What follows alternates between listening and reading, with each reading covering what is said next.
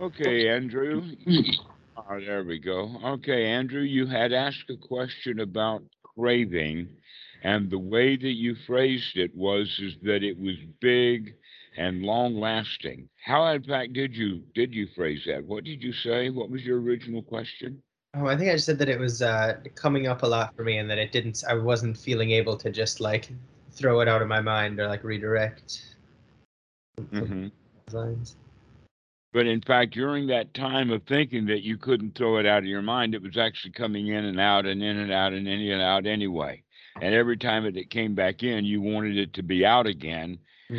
But every time that it came back in, you thought it had been there all along. Okay, this is the kind of point that we can make is that things happen pretty fast in the mind, and we have the idea that things are there when in fact they're not. Hmm. Um, and so this is why the Mahasi method is so intent on looking at the arising and the passing away. Hmm. It's not just the watching the craving arise and arise and arise and arise and arise and arise, which is the way that you're looking at it.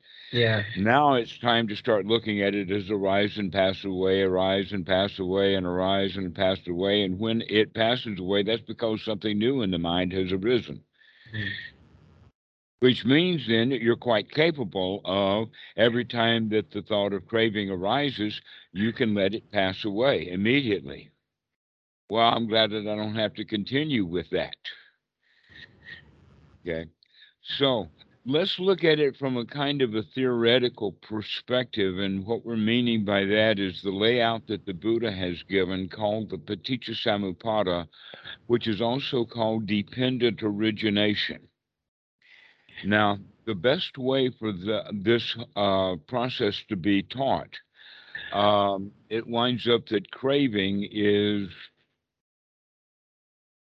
I think, like step 8 or 9 out of the 12-step sequence. So we're pretty well deep into it. So, um, just as an introduction and just the basis of it, the Paticca Samuppada has a foundation or a base to it, and that base is the five aggregates. Mhm. But the five aggregates are also the four foundations of mindfulness with just a different perspective or a different breakdown.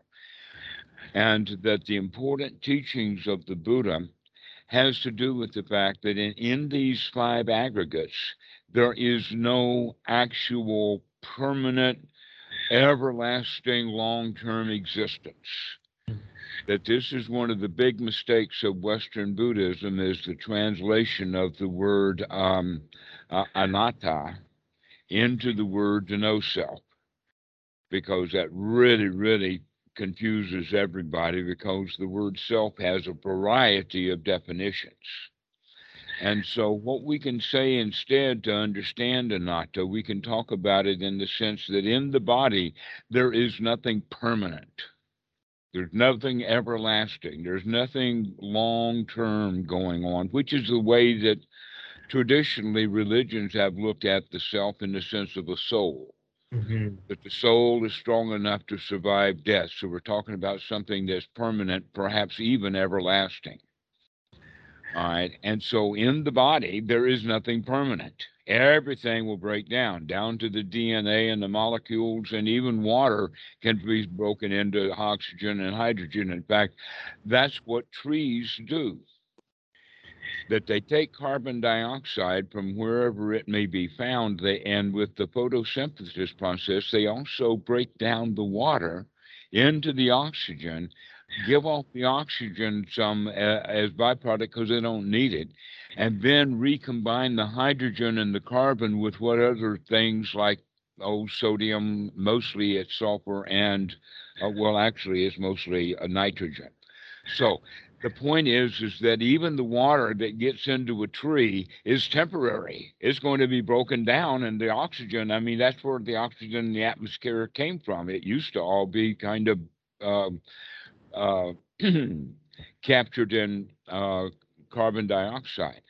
So everything about the body is temporary. Nothing is everlasting about the body. It is always just anicca. It's temporary. Things arise and pass away, itches arise and pass away, diseases arise and pass away, life itself arises and passes away. And the breath is our key to that in the sense of watching the rising and the falling of the breath. It arises and passes away also. And so getting into the rhythm of the breathing it gets us into also the rhythm of watching the mind. We also know that there is nothing about the way that we feel that's permanent. Sometimes you feel like a nut, sometimes you don't. Sometimes you're pissed off, sometimes you're sad, sometimes you're afraid, sometimes you're joyful, up and down and up and down and up and down. And we think that basically there is nothing permanent about it.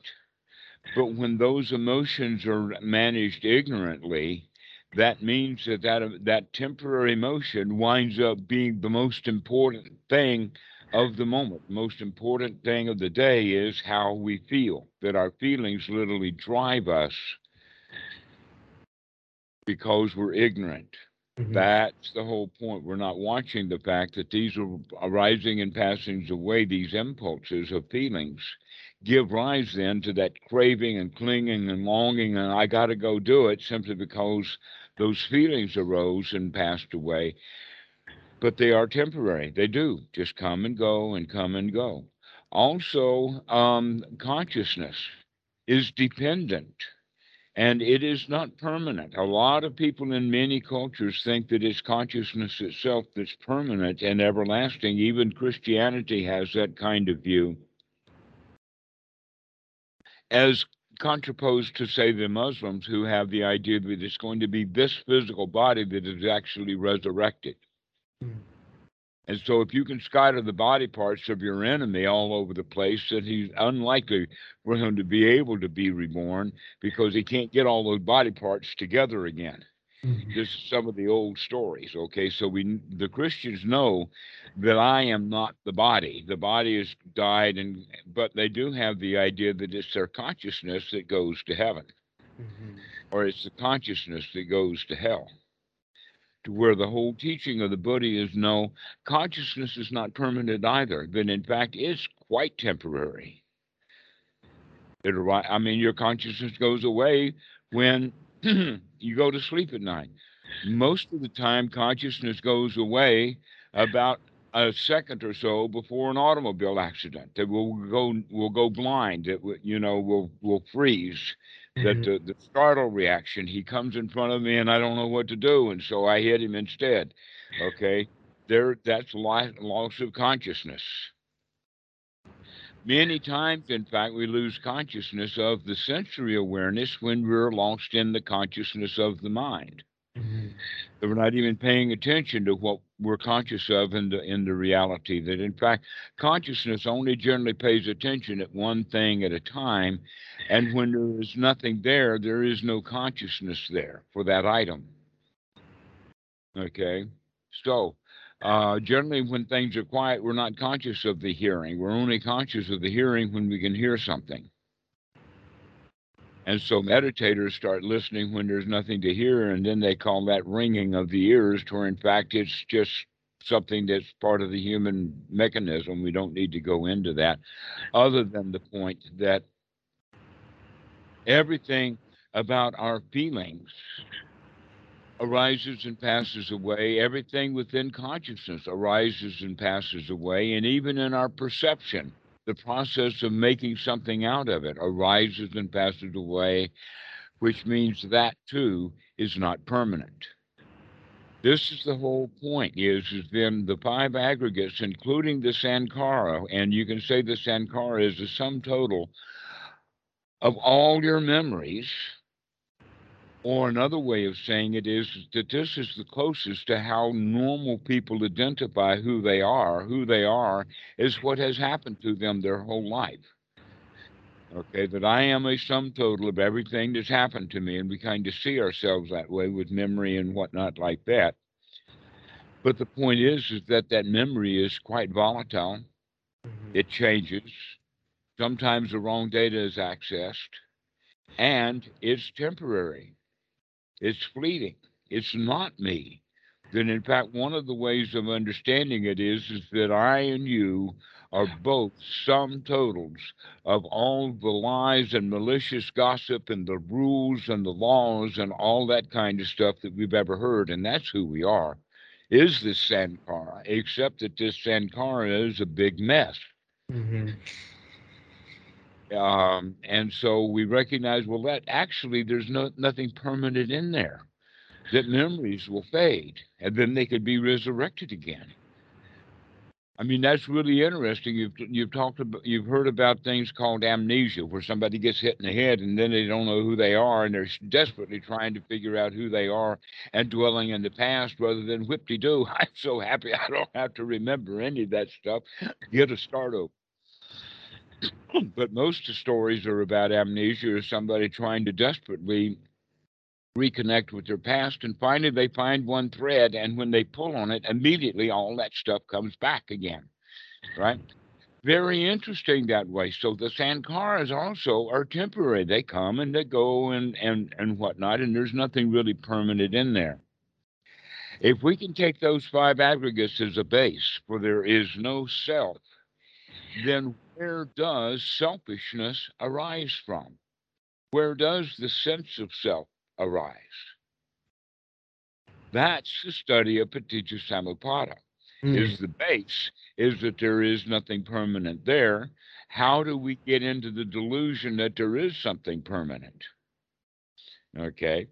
And so these five aggregates as the base, when consciousness comes up, it perception goes into the grab bag of tricks called our memory to reconstruct, the object that we have uh, perceived or been conscious of, but we want to make it our own in the sense of understanding.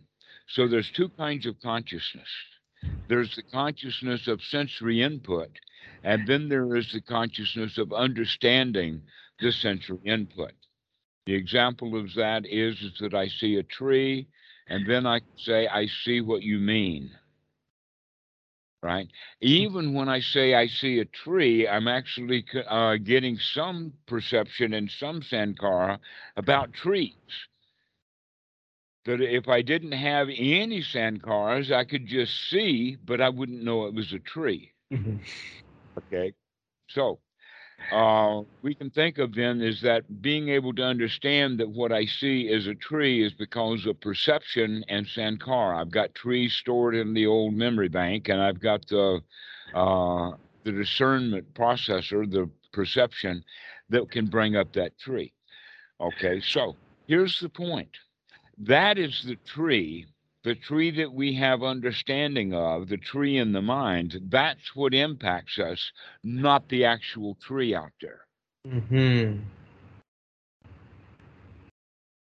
That tree out there, in fact, in the Paticca Samuppada, that perception process is called the nama rupa.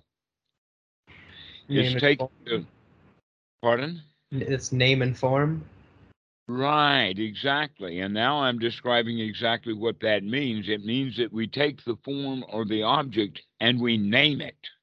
Oh. And what we work with is the internal object of the named product or the understanding of it. That's what impacts us, not the actual rupa. It's the nama that hits us. Mm. So even if somebody hits us with their fist on the arm and our arm hurts, it's not the fist that made the arm hurt, it's the sensations of the arm that's been hit, is I don't like it.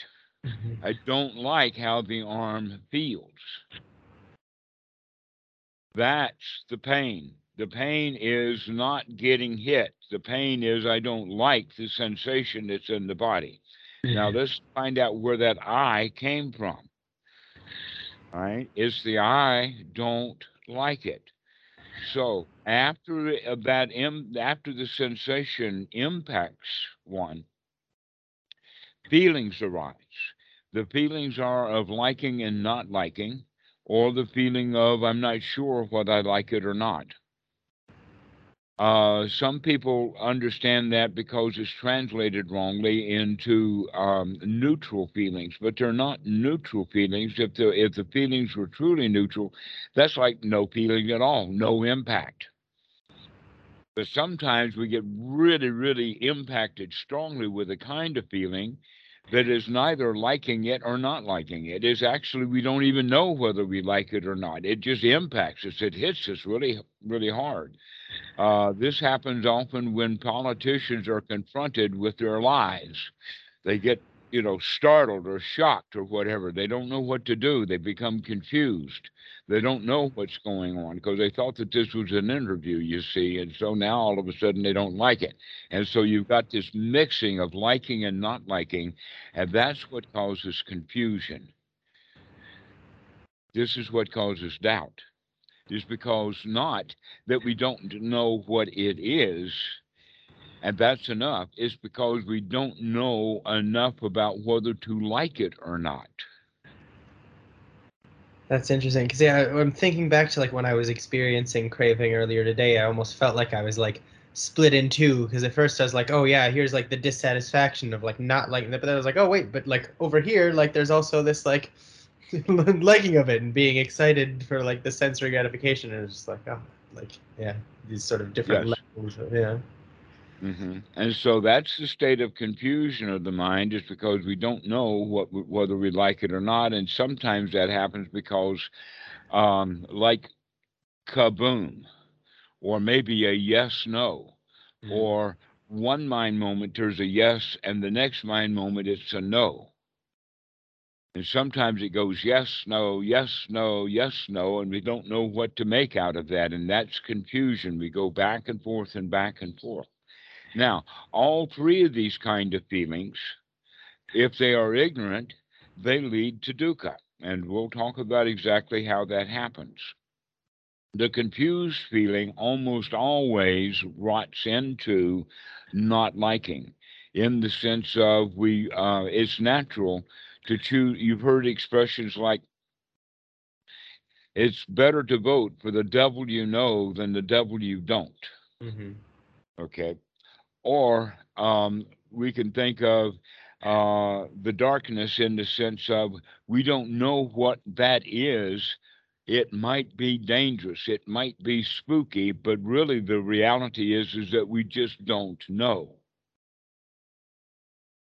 And so we're taking precautions because it might be dangerous. In other words, this would be a false positive for the self preservation instinct to arise, Mm-hmm. is because we don't know, so it may be dangerous. And so we consider that it is dangerous until it proves itself otherwise, Mm-hmm. which means it proves that we can like it. And otherwise, we're in the category of not liking it.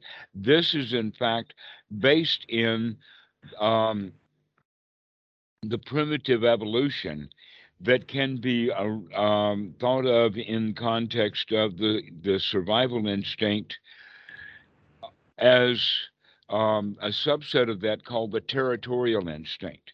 So my territory is what I know, my home, my area, my place. And the things that come into my area or things outside of that area, if I try to go out, are dangerous because I don't know them. Wolf packs are like that. They've really had an interesting experiment because they had a time when there was wolves all over, and then they shot them all, and now there's no wolves.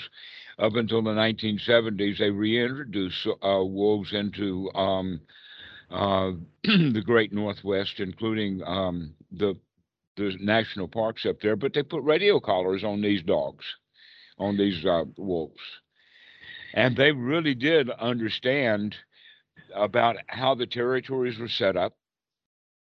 It wound up they introduced 7 packs, and those 7 packs stayed in their territory, and they would mark their territorial boundaries with urine.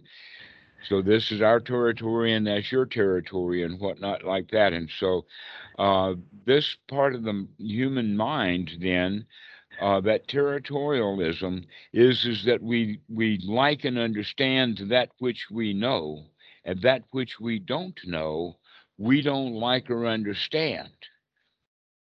Okay.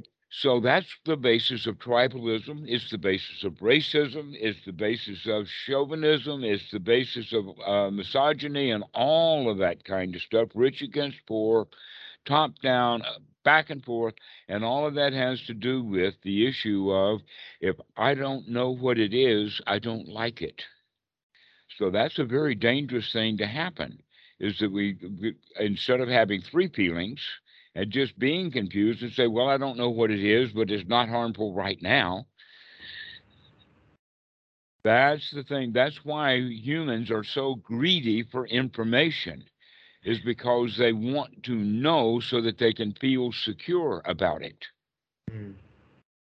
Otherwise, if they don't know what it is, it's dangerous.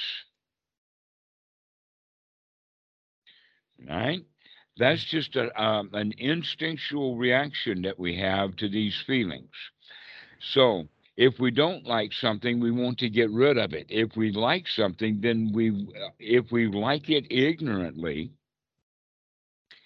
that means that we like it in the way of, oh, I like it and I am drawn to it. I am attracted to it because I will be better off if I am close to it or if I have it or if I own it, Mhm. right?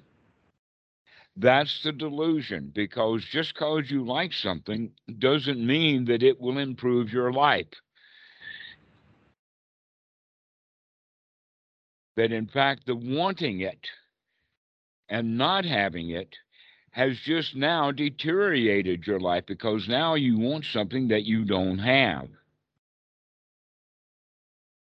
And wanting something that we don't have then can rot into working really hard to try to get it so that we'll feel okay because we liked it in the first place. We liked it, therefore we want it. Now we come to the point of clinging. So this is in the Pali, this is from the point of the image that's made in the mind through perception is called salayatana. From the salayatana, the Pali is pasa, it hits us. Not what we see, not the reality of the situation, but what we make of reality is what impacts us. Mhm. That's what gives rise to the feeling of liking, or not sure. Okay? That's Vedana. From Vedana, it goes to Tanha. Tanha, actually, you can hear the word thirst in there. Okay? The Tanha is actually the thirsting for something I wanted, in the sense that now, all of a sudden, simply because I see water, CEE, not CEA, I see water, therefore I am dry. I want water. Right? I see water, I want water. Before I was not even thirsty until I look at the bottle of water, and now I see the water. Now I'm thirsty. Okay, I want it. Okay, if I want the water and I don't get it, then I'm longing for it or clinging to it. Now the danger is that generally when we get what we want, we wind up having to now take care of it. We thought we wanted it because it's mine now. I've got to take care of it because if I lose it, then I'll go back into a state of wanting. I'll go back into a state of disappointment if I don't keep it. But the real issue is that if I don't necessarily want it, then it doesn't matter whether I lose it or not. Mhm. Or if I don't want it, then I've got no problems with craving. In fact, there is a very, very famous story about Achan Po, Achan Cha, and Achan Samedo, who were at a retreat. Actually, no, it was a ceremony, a Keten ceremony, where all of the young women in the village were all dolled up to come to the, like women dress up at church. Mhm. Sunday going to meeting clothing. Okay, so they're all dressed up. And Achan Cha nudges Achan Samedo, who wasn't quite an Achan at that time, and says, what do you think? And Ajahn Sumedho, being right up on Bhikkhu Buddhadasa, he knew exactly what to say. He says, I like it, but I don't want it. Mm. This is an amazing statement for you to understand that, yes, there's all kinds of delightful, beautiful things out there that the mind can see. If you can be sharp enough so that you can recognize that you do, in fact, like something, but that you don't want it enough to bother to do anything about it. So begin to start noticing your liking. When you see a girl who is all doped up, making herself attractive, and so when you are attracted to her, recognize that. Oh, I like that, and I want it, because that's the place so you can cut that off. If you have wisdom at that point, then the liking doesn't have to meld into clinging. Just I like it, but I want it. Wait a minute, I don't want it. I like it, and that's enough. I don't have to want it. If I want it, can I stop myself wanting without having to go into clinging? Now, the clinging is called upadana. In fact, you can hear the word dana in it. Upadana means, you know, taking, to Mm. where dana is actually an exchange or giving free exchange, the word dana, but upadana means um, almost a theft or a grasping or a clinging or almost a violent act within one's own mind, which Mm. you know. I mean, this is it. Okay. Excuse me. Now, here's where it gets interesting. The Buddha talks about four modes of clinging.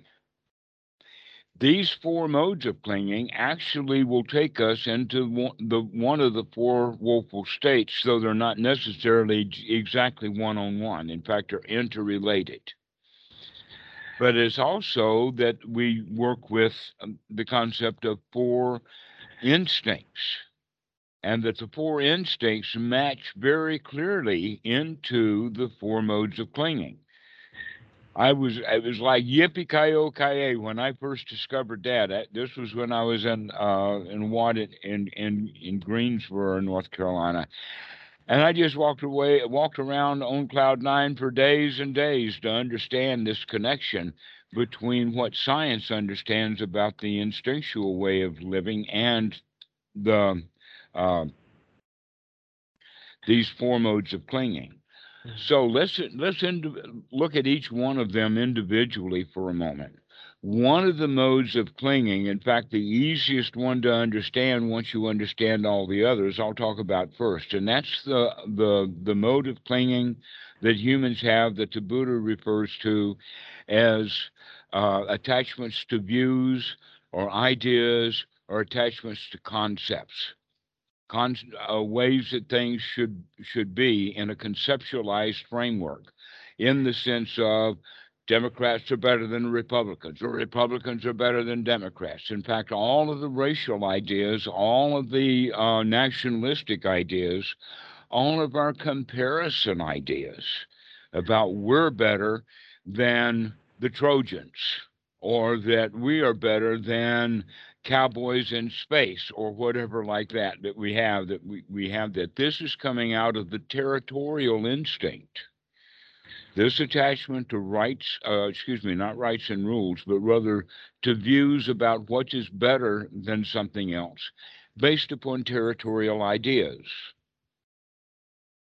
that we cling to our own, and then we eschew something that we don't know, something that's foreign, something that's out there someplace, because of this basis of confusion and not liking. So that confusion and not liking leads us into taking on views about who is good and who is bad, which football team is better than the other. This is my team, that's your team. This is my stock, that's your stock. All kinds of things that we apply this territorialism to.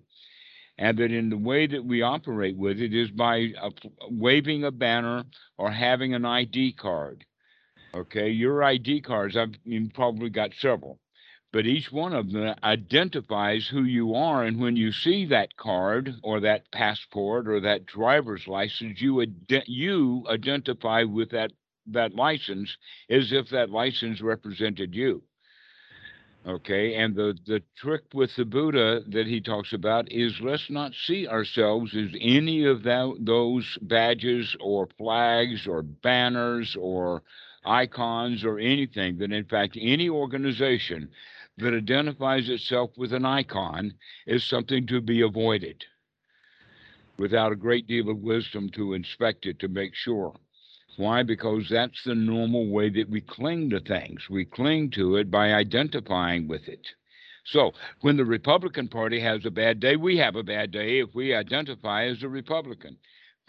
When the Democrats have a good day and I identify as a Democrat, then I'm going to have a good day. I'm going to feel good because the Democrats, because I identify. They are me. I own the Democrats. Then, in fact, the sports is a good example of this, and that is that they talk about rooting for my team. Mm-hmm. That team does not belong to you. You're just a fan of that team. If you walk into the corporate board or even into the locker room, they'll throw you out. You don't belong there. It's not yours. Why do you call it your team? Or my country? My country tis of thee. It's not mine. I don't want it.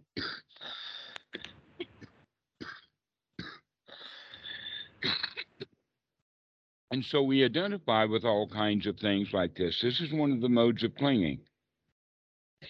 The next one to identify with is what the Buddha calls sila bhatta paramasa, or our clinging to rites, rules, rituals, and the way things that should be done. This is, in fact, these two things together, we could even call the parent ego state. Not not the instinct itself is not the parent ego state, but what the instinct does in our nesting instinct is that we collect the knowledge that we need to be safe in the nest. This is why every child listens to his parents and does or rebels against whatever he's told, but he does remember. Over and over and over and over again, this stuff is fed to the child, and we pile it into that Sankara bucket, only to be then barked back out instinctually through this nesting instinct to go along to get along. Okay. The third instinct is the instinct of materialism, or actually it's called the procreation instinct, and that most Westerners, because of Christianity, get really oversexed here. And but we can understand procreation is not just making babies, it's making any and everything. The first stone axe, in fact. But the guy who, in fact, the way that we can think of it is that somewhere along the line, some primitive decided that he was going to use this stone, because he just picked it up there, to open this carcass bone so that we can get the marrow out. But then something remarkable happened. He just didn't set that stone down. He carried it around because this particular stone was very good at the job. Now we know that using stone tools are something that even otters will do. The otters will go down to the bottom and get a clam and get a stone, come up and surface on this and lay on their back so that they can take that rock and open that clam. But as soon as they get the clam open, they're only interested in the clam, and they'll let the rock drop back to the bottom of the water. Right? The major difference was the human kept that stone. Mm-hmm. He carried it around. He thought that it was useful and handy. That even monkeys will use reeds and things to get grubs out of holes. Get the reed in so that the grub will eat on the reed, and then you jerk it out, bringing the grub with you. As soon as you got that, you're interested in the grub. You're no longer interested in the reed. Out the reed goes. But humans have become attached to material possessions, and so we could look at that as your grand total of materialism. Just look around at all the material things that are there that you have collected that you think have an identity of who you are. Who you are is what you own. Who you are is what you possess. If you get something new, you want to go show it off. This is who I am. I've got something new. The joke is when Uncle gets a new car, he goes all over town showing his new car to all of his friends and relatives. He takes it to church and all of that kind of stuff because he wants to show it off. Look at me now. I have a new car. I am different. The material possession made me different. This is one of the modes of clinging. And all three of these modes that I have been talking about are actually in service of the primary instinct, which is the preservation instinct to stay alive. And that's what's been keeping you alive your whole life is that instinct, that clinging to life. And so, in the very, very primitive times, we really needed that because danger could come at any moment. And so, it would be very easy for us to see that. Let's give the examples. Two people are walking down a path, ancient times, maybe with spears, maybe with loincloths, maybe just with nothing at all, but they hear a rustle in the bushes behind them. One turns around to see what's happening, and the other one immediately starts to running away. If it was a lion or a tiger or some predator, guess which one of them gets eaten? The one who stopped to investigate. And the one who immediately ran away in fear survived, right? If that happens enough on an ecological scale, that means that humans are predisposed to be afraid of things when there's nothing there, because it could have also been possible that two guys are walking down, they hear a rustle, and it just happens to be one of the women in the tribe. One's run away and doesn't know that. He's survived ignorantly. Mm-hmm. This is what the self preservation mechanism is all about. It responds to danger ignorantly rather than wisely. And the culture that we live in is not nearly as dangerous as it was two, three, 400,000 years ago. But that self preservation instinct is still a remnant, as well as all of these others. That in fact, the human has very little left of the actual territorial instinct. For instance, you can just go walk into any territory, just walk down the street. But you can't walk into somebody's house because now that's their territory. Right? So we do have some territory, but basically we're free to travel. That's what passports are all about, and actually identification. The idea is often associated with the territory that you're in. For instance, a driver's license, there is an international driver's license, but that was only a response to local driver's license anyway. Mm-hmm. And passports and whatnot like that are identifications that peg you to a particular territory. So these instincts are in service of the self preservation instinct, which also is what the Buddha talks about as clinging to the self.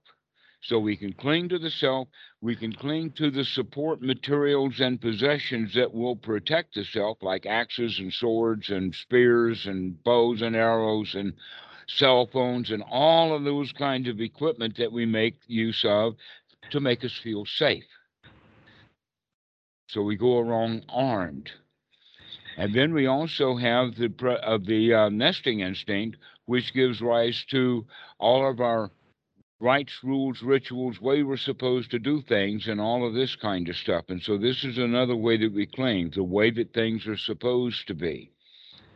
And then the other way that we cling is we cling with ideas or concepts that's coming out of the territorial instinct. So these are the four modes of clinging, and you see how those four modes of clinging fit directly with the four instincts. Okay, now that we can see that, we can also understand then that these four instinctual clinging methods make us then go into a woeful state. We are reborn into a woeful state because of the clinging. What are the four woeful states? One is the woeful state of hell. Hell means you really don't like it here. Hell means that you're hot. Hell means that you're agitated.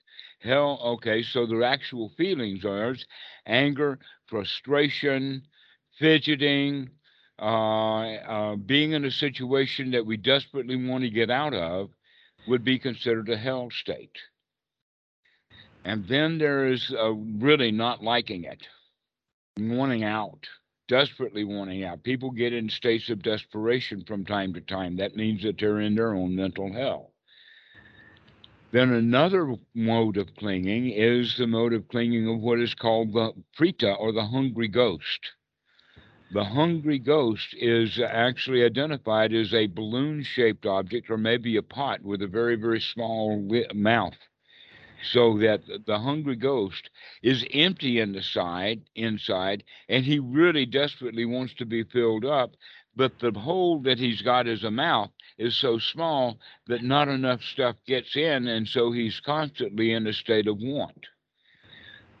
People go around like that a lot, always wanting stuff. It doesn't matter what they get, they just keep wanting more and more and more. That's especially true about money. It doesn't matter how much money you have. I mean, if you've got $5,000, you'd say, wow, $50,000 would be enough. If you got 50,000, then $500,000 might be enough. If you've got 500,000, then 5 million might be enough. But if you got 5 million, then 50 million might be enough. You get where I'm coming from? It doesn't matter what we've got. That's the preta, always hungry, never satisfied. That's the form of clinging, is because we keep going back to get something over and over and over again because we don't take satisfaction in that which we do have. So the next one is the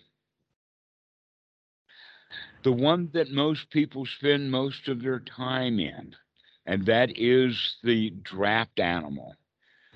And the draft animal is really caused by the nesting instinct, in the sense that if you don't go along to get along, you're going to get taken out. So, an example of that is the horse that's in his own pasture. He really enjoys all the groceries that he can find with all these succulent plants and everything all over his pasture. And the farmer comes in, straps the horse with a plow, and makes the horse plow his own field. And so now that the field is plowed, the farmer plants what he wants to eat, and the horse is left with nothing but hay. All right. That's the way that we live our lives in this society. The society is the farmer, and each human being is that plow horse going around destroying our own paradise just Mm-hmm. because we feel that we've got to, that we're straddled with this work that we've got to do. And in fact, the plow and the reins and all of that is merely all of the rules, laws, rituals, ways to do things, society's orders. What you've been told to do your whole life, you continue to do it your whole life, even though that you don't get any value out of it, but you Mm-hmm. keep doing it anyway. A clear example of that is working for a living. People are now, after COVID, beginning to recognize, say, wait a minute, if I look at the cost benefit analysis, maybe it's even better if I just don't work Mm-hmm. because I'm not getting any value out of it. And that's wise to wake up, to recognize that you're not going to starve. They've been telling, that's one of the lies that they've told you, is if you don't work, you don't eat. Guess what? Starvation is generally happening by people who are working very, very hard. And a whole lot of people don't work and they don't starve. So there's no real strong connection between if you don't work, you don't eat. There are some conditions, but we can modify those conditions so that you can, in fact, a lot of people do eat without what most people would consider working. That in fact, the monks would say that they're working in a sense that they're maintaining the highest moral standards. Because if they don't maintain the highest moral standards, the community and the village is not going to support that monk if they can see him. Okay, so um, The idea then is that we can look at these rituals, these laws, these rules, this way that society is doing with us, and recognize that we do that to ourselves on the inside also. That we turn ourselves into a draft animal. We do things we don't want to do Mhm. because we've been told to do it somehow, or you've got to do it somehow. And Mhm. so we do it, but we resent it. The wiser thing to do would be, knowing all of this stuff, that we can choose more carefully that which we're going to do, and that which we do choose to do, we're going to do it happily because it's our choice to do it based upon dukkha, dukkha, nirodha. So an example of that is that if I don't want to go to the visa office to get the visa renewed, and I don't go, then I'm going to cause big trouble to the police. They're going to start looking for me, all of that kind of stuff. I'm going to cause a lot of trouble, and trouble is going to eventually find me. Knowing that wisely, I can go and get the visa that I need to do. Now I have the choice of, I'm going to go get it and being unhappy and grumpy, or can I go do it and be happy and joyful and friendly with the people at the visa office? My choice there. Okay, so this is what we're talking about is that we normally go around doing things in drudgery because we don't like to do them, and so we choose to do them and choose to feel bad. We can, in fact, choose to do it or not do it, and choose to feel bad or to not feel bad. I would choose wisely to do what I'm going to do, and then feel good about that, and then feel good about the stuff that I'm not going to do. But this is the woeful state of the animal world that is very famous in Thai. But most Western Buddhists, they think, oh, I'm going to be reborn as a worm, or I'm going to be reborn as something weird, or maybe a mosquito. Other people think I'm going to be born as a flying falcon or giant lion or something like that. But that's not that's much more of a child's or a magical way of looking at it. Mhm. Normally, the real way of looking at it, or the one that's valuable here, is to recognize that we are reborn as a dumb animal when we're doing things that we're told to do and we don't like it. Mhm. All right, and then the fourth one on the list is the Asuras, or the let us say the heavenly warriors that are all dressed up for battle, but they've got no battle to go to, or more specifically, because they're afraid to go into battle. This is where we see stage fright, or we see resistance or reluctance. We also see it in the sense of procrastination, and then we can also see that these things are interrelated, that the nesting instinct and the territorial instinct go together. How do they go together? Because there's only merely just a separation or a boundary between the two, in the sense of this is my territory and that's not my territory. So that's a mental state. But other than that, the territorial instinct and the nesting instinct are really almost the same thing. Mhm. But then you can say that even the nest is kind of a material object also. Mhm. Okay, so these instincts are all tightly bound to each other, just like the four modes of clinging are tightly bound to each other, and so all the woeful states are bound to each other. And these woeful states that we are born into is now the dukkha. Okay, so this is how it goes from pasa, or actually we started with salayatana, pasa, vedana, tanha, upadana.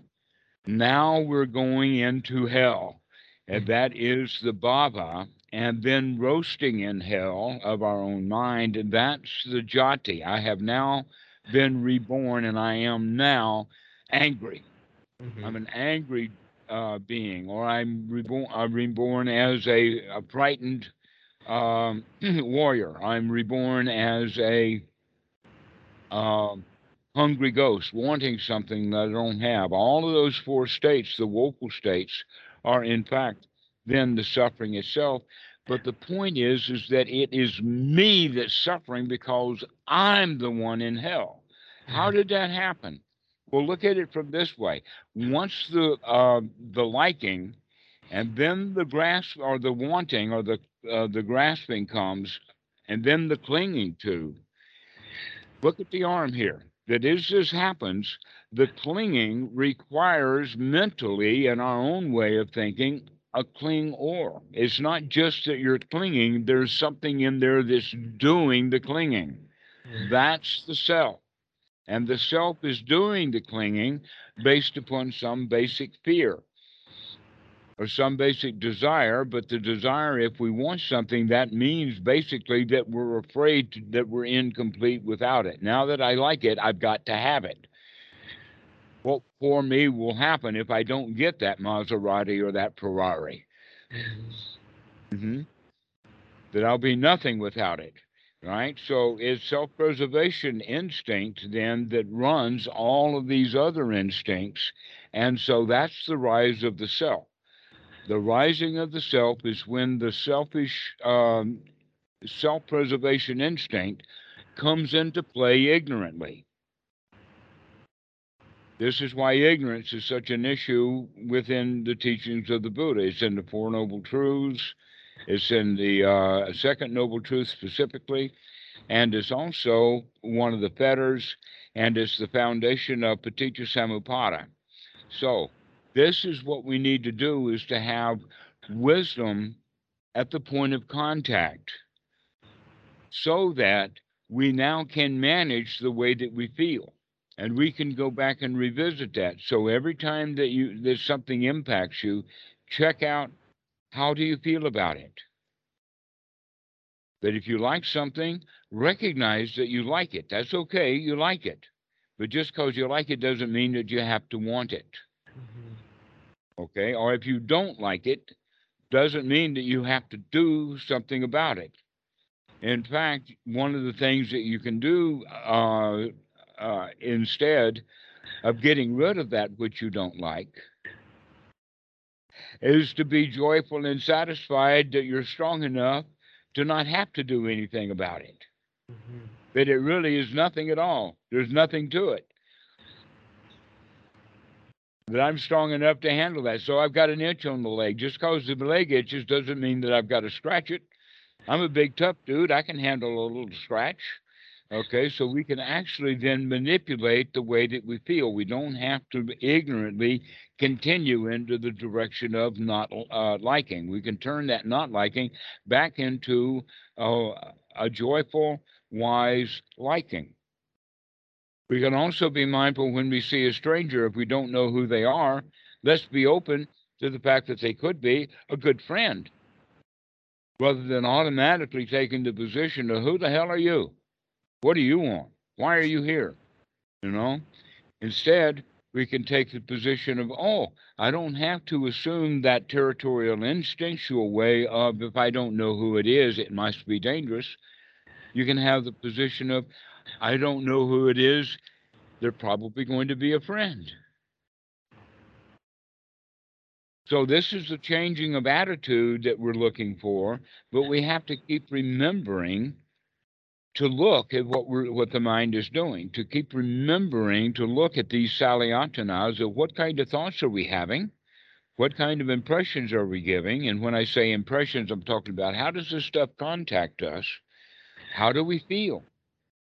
And that is worthy of investigation. And in fact, Anapanasati is designed around this investigation, so that when that way we can begin to control the Salayatana, to have positive thoughts, so that that affects us, and our feelings then are positive, happy feelings. We can feel secure because we can have the thought process that's associated with that.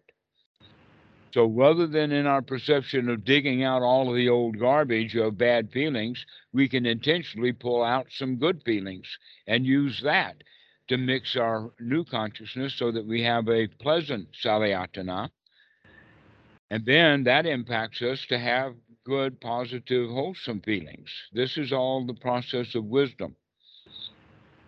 But Bhikkhu Buddhadasa is very big on wisdom at the point of contact, to understand how things are impacting you, so that you can choose how you're going to feel about it. This is how we deal with it. Go ahead.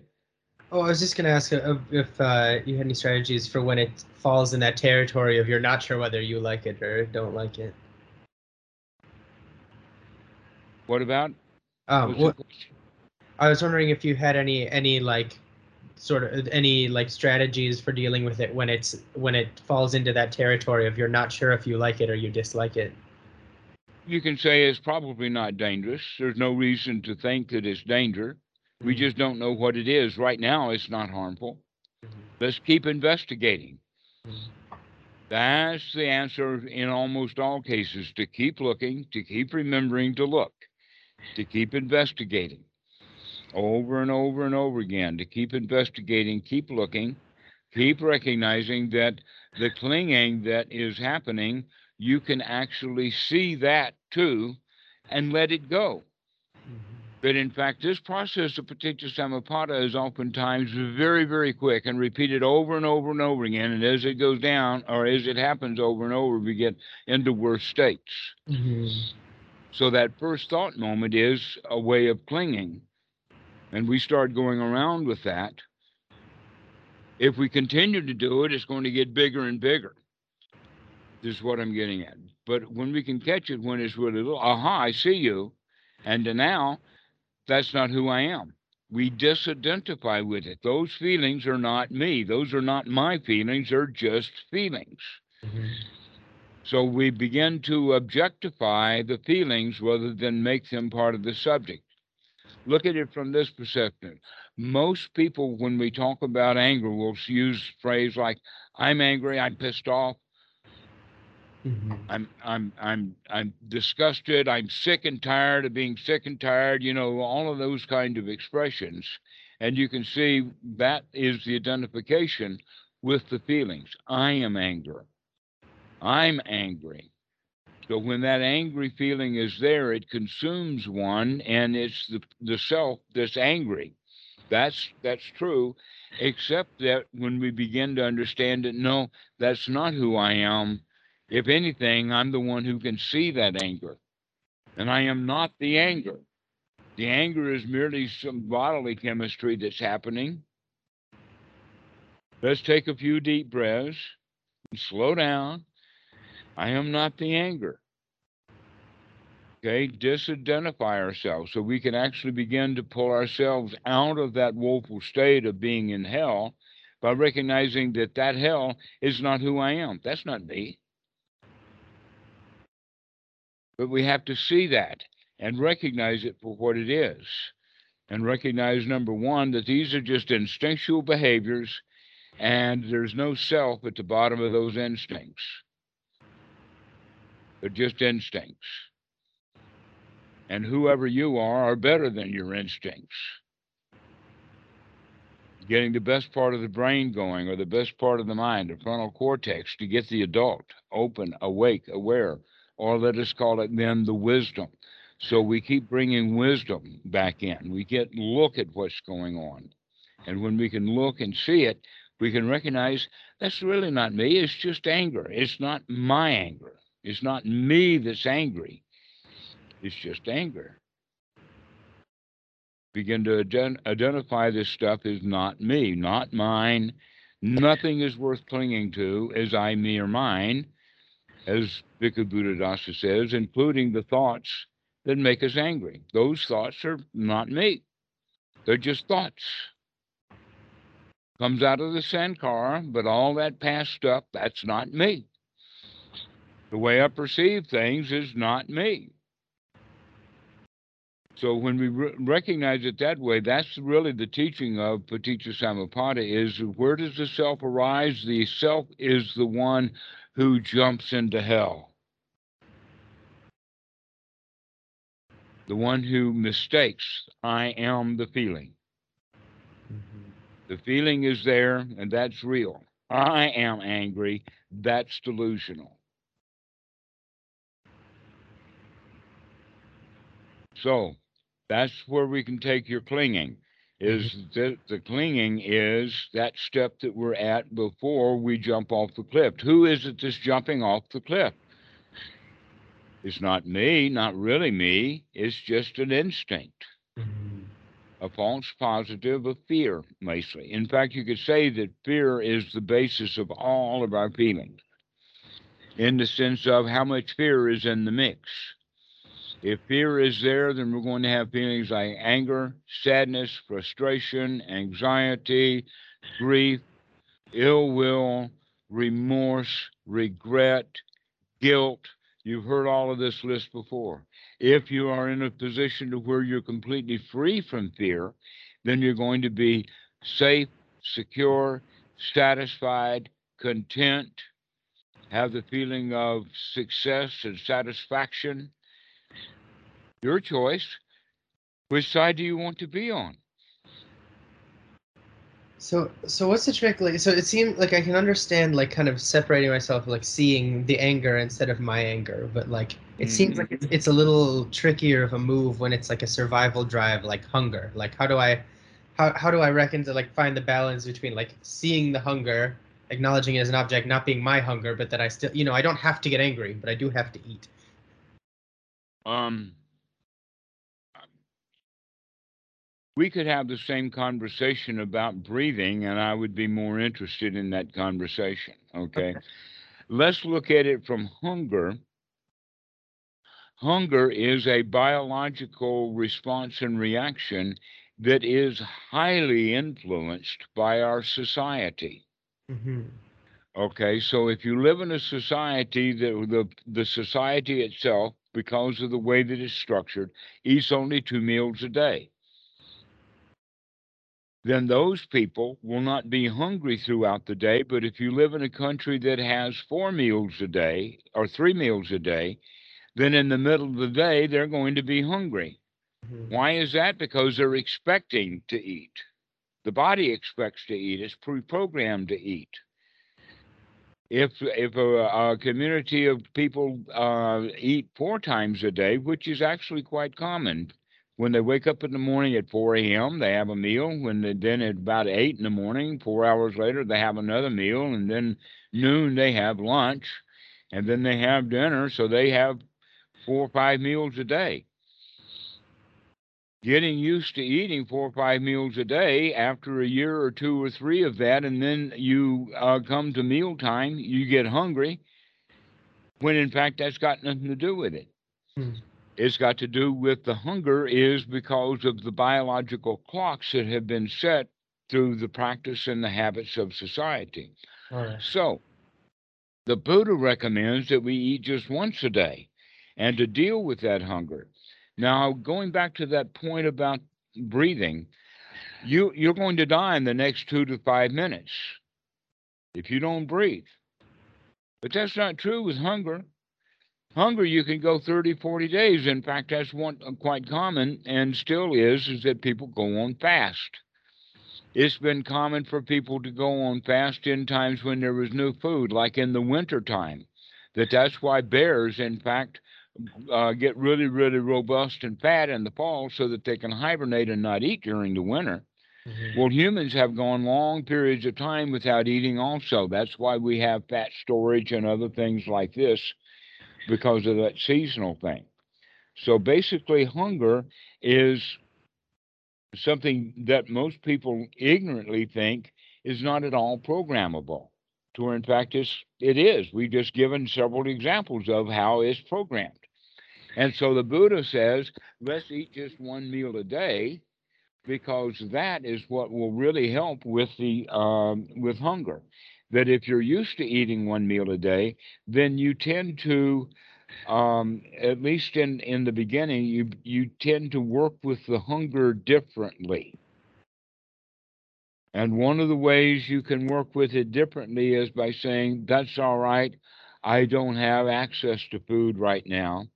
At various Watts in the United States, for instance, the monks live in a different house than where the food is. And so no monk is going to get up in the middle of the night and go across the Watt just to break into the kitchen. Mm-hmm. All right. It's just not worth the effort. And so we deal with the hunger in the way of, I can handle this. Never mind, tomorrow is going to be okay. I'll survive until tomorrow morning and then I'll have something to eat and there's no problem here. So we begin to deal with the hunger in new ways. Rather than, oh, I've got to eat, I feel so hungry, why can't I eat? We change it to, no, I can handle this. I don't have to be filled just because there's the feelings or sensations of hunger. There's another example of that, and that is that people who go on a dedicated diet that they really do want to lose weight. The way to do that is to by making friends with the hunger. Oh, I'm really glad to see the hunger back again. Why does that? Is because the hunger is the actual telltale evidence that the body is drawing nourishment now from stored fat, not from the food that you're digesting, because you're not digesting any food. And so there is the feelings of that we're calling hunger, but it's just more of a feeling of emptiness, Mhm. and that we can actually manage that feeling of emptiness happily. Oh, hello, hunger, my old friend. I'm glad to see you're making me thin again. So it has to do with our attitude about the food. And most people say, "Oh, well, the hunger is part of the self-preservation instinct. If I don't eat, I'm going to die."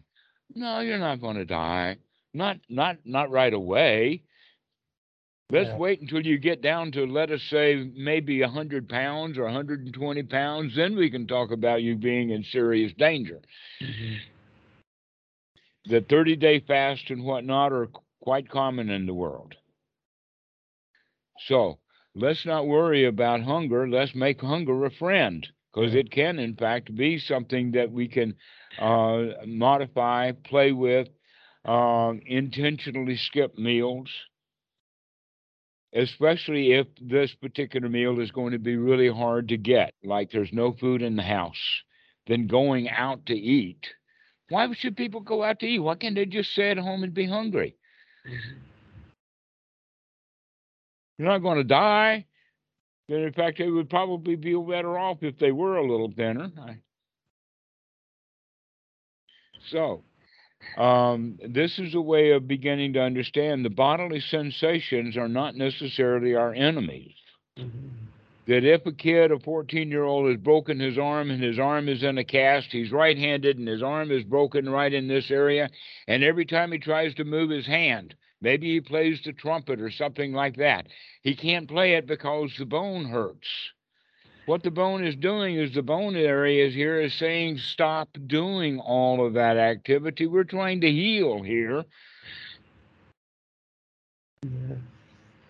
And if the boy will leave the hand alone and pay attention to this pain and notice that that pain is actually not just pain that he doesn't like and tries to get rid of while he's doing what he wants to do, he should see that that pain is actually a signal saying, we need to rest. And so we can begin to pay attention to the sensations of the body in a much more, let us call it, natural way, that they're giving us a message. Right. And that the human mind is capable of ignoring those messages as great damage. So we should listen to the body and become alert to what the body has to say. Yeah. It's just confusing that it's like sometimes it's like, oh yeah, pain is sending a message of like don't do that and we should listen to it. But then like when you talked about a mosquito bite before, like it's sending the message to scratch, but we shouldn't do. Then in that case, we don't want to listen to it. That's because we need to listen to it wisely rather than just instinctually. Mhm. That's the development of the wisdom, is to recognize that yes, binding an arm and splinting the arm is very good medicine, but going along and holding the arm and not doing anything to actually repair the arm while you're trying, and then the arm will get really messed up, Mhm. right? The same way with mosquito bites. If we have a mosquito bite and put some ointment on the mosquito bite, then everything will be fine, because we're doing it wisely. We're doing it medically. We're doing it scientifically, rather than doing what the child does, which is just scratch, Yeah. right? That's the wisdom, is to start paying attention to what the body is saying wisely, knowing, in fact, become your own medical doctor. Look at your body as something that a medical doctor would look at with great deals of understanding and study and knowledge and whatnot, as opposed to me, the body that goes to the doctor, complaining to the doctor about all of my pain. Okay, start looking at yourself as if the wise part of your mind was actually a physician rather than the victim of the sensations.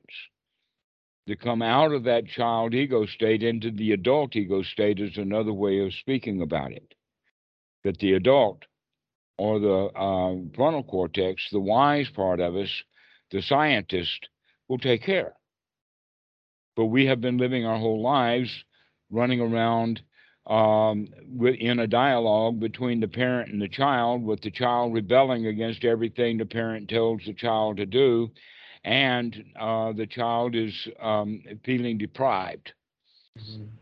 The child doesn't like that scratch. The child doesn't like that hunger. The child doesn't like the broken arm. The child doesn't like this, that, and the other thing. But the adult can handle it wisely. The adult could put some salve on that mosquito bite. The wise part of the mind can splint that arm. The wise part of the mind can say, now is not the time to eat. This is not the right time. Let's not put a lot of effort into worrying about eating because right now is not the right time. So, this is the way that we can begin to handle that, is actually by changing the ego state that we're in, which actually means to wake up the frontal cortex to see how we create things, to see how we feel, to see how that feeling leads to longing and wanting, and how that longing turns into clinging, and how the clinging itself roasts us in hell. That's the Paticca Samuppada of the Buddha. And we can fix that by finding it any particular place. In other words, if you're already in hell, get yourself out of it. If you're at the point of clinging, stop clinging. If you're at the point of wanting, recognize that you like it, but you don't want it. And then you can back up a little bit further so that you begin to control how you feel about things, so you can choose wisely how you feel. There's even further steps, but that's a good one to get practiced at. Yeah. Wisdom at the point of contact, so that you know how you feel and you know that you can control how you feel. And when it seems like it's permanent, to like pay attention to the passing away and the next mind moment arising. Yes, exactly. Look at the arising and the passing away, and the arising and the passing away, knowing that you can actually begin to feed the mind wholesome thoughts. Yeah. To begin to change the way that you feel. Is that perception salayatana, or actually perception and sankhara salayatana is the feeling source. That's the thought. We have that thought. The thought impacts us. We feel. Thought, impact, feel. Thought, impact, feel. Thought, impact, feel. That whole little sequence over and over again. And we basically have a thought that then gives us a feeling of anxiety. Then we have the feeling, I don't like anxiety, which is another thought that gives us more anxiety. And so we actually pump ourselves up, or a better way of saying it is pump ourselves down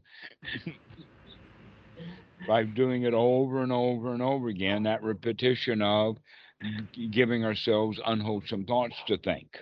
Yeah. And so we can begin to modify even the Sankara, so that we start feeding the perception machine more wholesome input for it to process the consciousness through.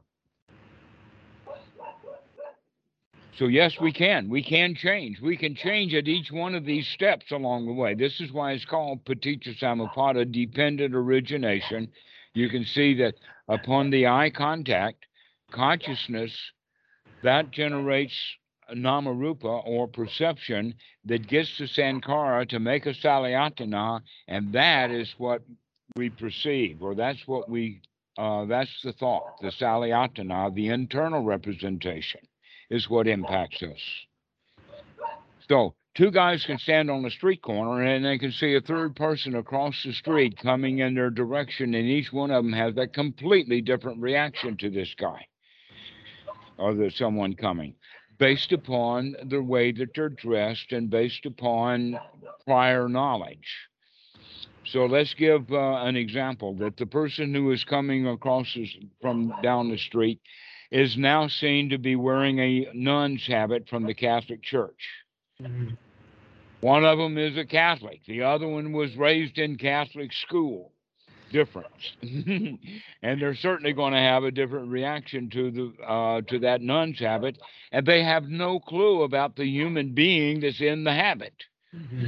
She could be in a Halloween costume. You don't know anything, but Right. we naturally assume things because of dress.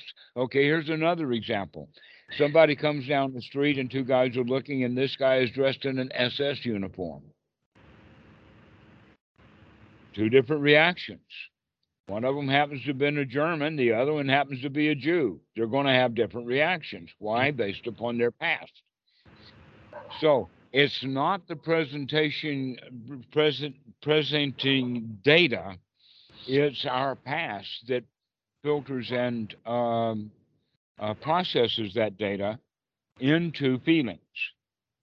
That nun's habit or that SS uniform itself, in and of itself, doesn't cause any particular feeling. It depends upon the sankara or the past of the observer. So this is literally the description of beauty is in the eye of the beholder.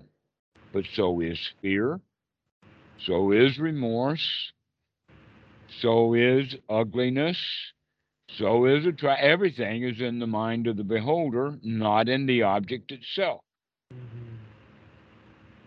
Okay, so one guy gets a brand new Tesla and he just drives around with it because he loves the car.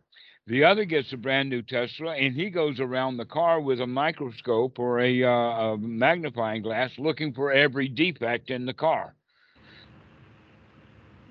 Who is going to have the more joy and the more fun? The first guy. Yeah, exactly. This is the point that we're making is that the beauty that we perceive is actually coming out of our past experiences and our identifications of who we think we are. And when we give up these identifications, oh, I am not Tesla, or oh, I am not my feelings, that we stop identifying with that. So another way of saying it is that this is all a teaching of about anatta in the sense of figuring out who we are not. But most Westerners will come to the conclusion of, oh, that means that I'm going to then figure out who I am. Sure. All right. And the answer to that is no, that's the wrong question. Who I am is nothing but more garbage that's left. So let's not pay attention to who I was in the past or who I'm going to be in the future or what I'm going to do now that's going to get me into the future and all of that kind of stuff. That's not wise attention. What is wise attention?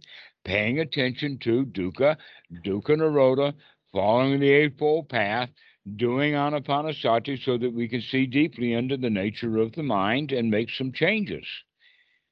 And so that means that who I actually am is a moving target. Mhm. Who I am is what I'm seeing right now. The input that I'm taking in right now and the processing I'm doing right now, that's who I am. But tomorrow, it's going to be a different person.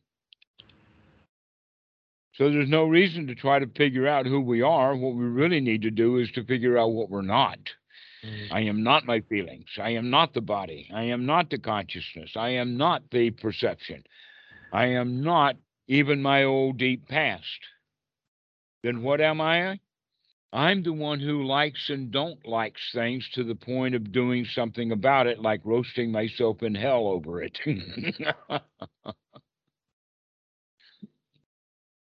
That's where the self comes from. It comes from the clinging. And so it's good that you're really on to this issue of the clinging. So you can back it up now to the point of, well, the clinging comes from the wanting. Mm-hmm. Can I back it up even to the further of recognize all the clinging and the wanting comes from the liking and the not liking?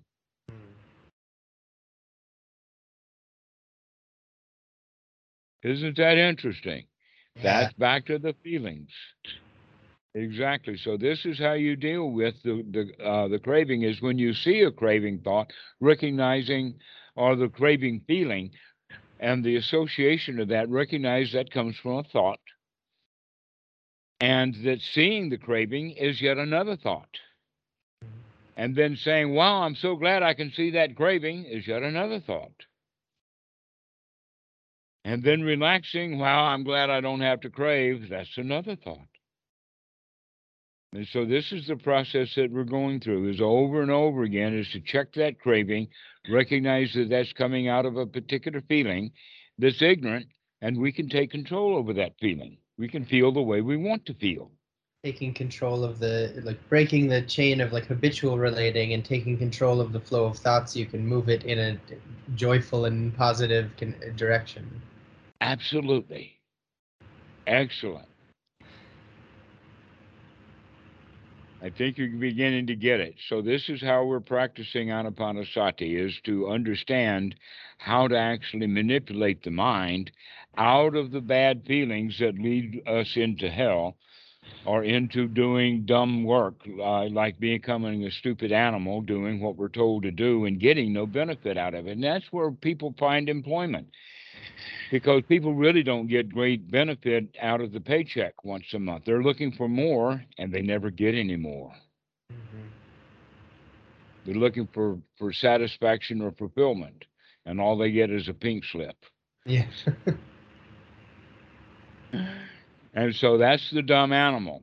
Let's see those kinds of clingings and these woeful states that we wind up in, so that we can back it up and recognize that it's because of the feelings that I have were they were caused by being impacted by thoughts and things that we had concocted in the mind.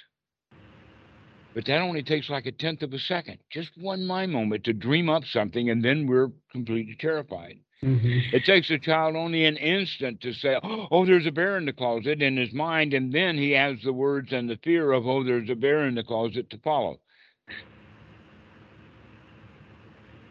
And so when we recognize, I have just have a thought there's a bear in the closet. Guess what? There's no bears in the closet. If you don't believe it, let's go check. Let's go figure that out. Let's go have a game of bear, bear, where's the bear? Because there's no bears there. The only bear that's in the mind, that's the bear. And that's the Salayatana. That's that place where we concoct these fearful images. So that's how you can back that stuff up. You can come from the clinging back to the tanha, back to the grasping, or back to the wanting, back then to the feeling, back through the contact into the actual thing that created this, which was the unwholesome thought that we had.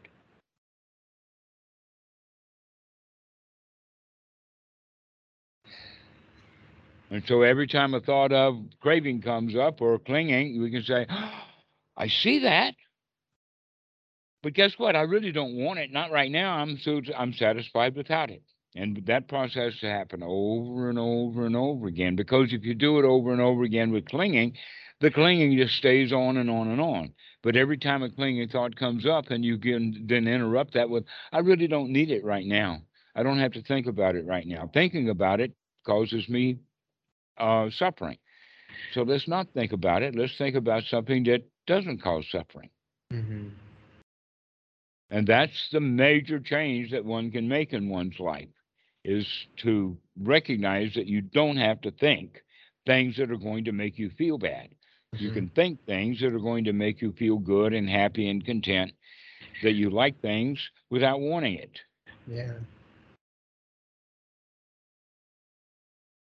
Well, yeah. As usual, you've given me a lot to work with. Very excited to see where this takes me, or where I can take myself with this rather. Yes, this is really a profound and powerful teaching, Hmm. and that it winds up being the practice of anapanasati itself. Anapanasati is the practice of seeing how the mind works, and this is the sequence of events that I've just laid out for you. And so I'm glad that you can see the power of this. Hmm. So this is how we would practice by seeing that and saying, no, I'm going to make I'm going to make a change here. I'm going to stop that thought and I'm going to put a thought in the mind that's going to allow me to feel safe and secure, comfortable and satisfied rather than having the thoughts about how dangerous that bear is in the closet. Let's go play Where's the Bear? Where's the Bear? Let's go make this wholesome. Okay, let's make a game out of it. Rather than being terrified of the bear, we're the boss of the bear. The bear now is hiding from us. And so this is the way. I'm glad that you've gotten it. That's great. So you have anything else to say? No, I'm feeling pretty good with this conversation. Okay, Andrew. Well, we'll see you again soon. Sounds good. Thank you. I'll talk to you soon. Okay, I invite you to come join us on the Sangha. Yeah, I do try and make it when I can, but I often have other activities during that time. But I will. Yeah, I probably will be able to make it on Friday. Great. Okay, well, we'll see you. All right. See ya. Okay, bye bye.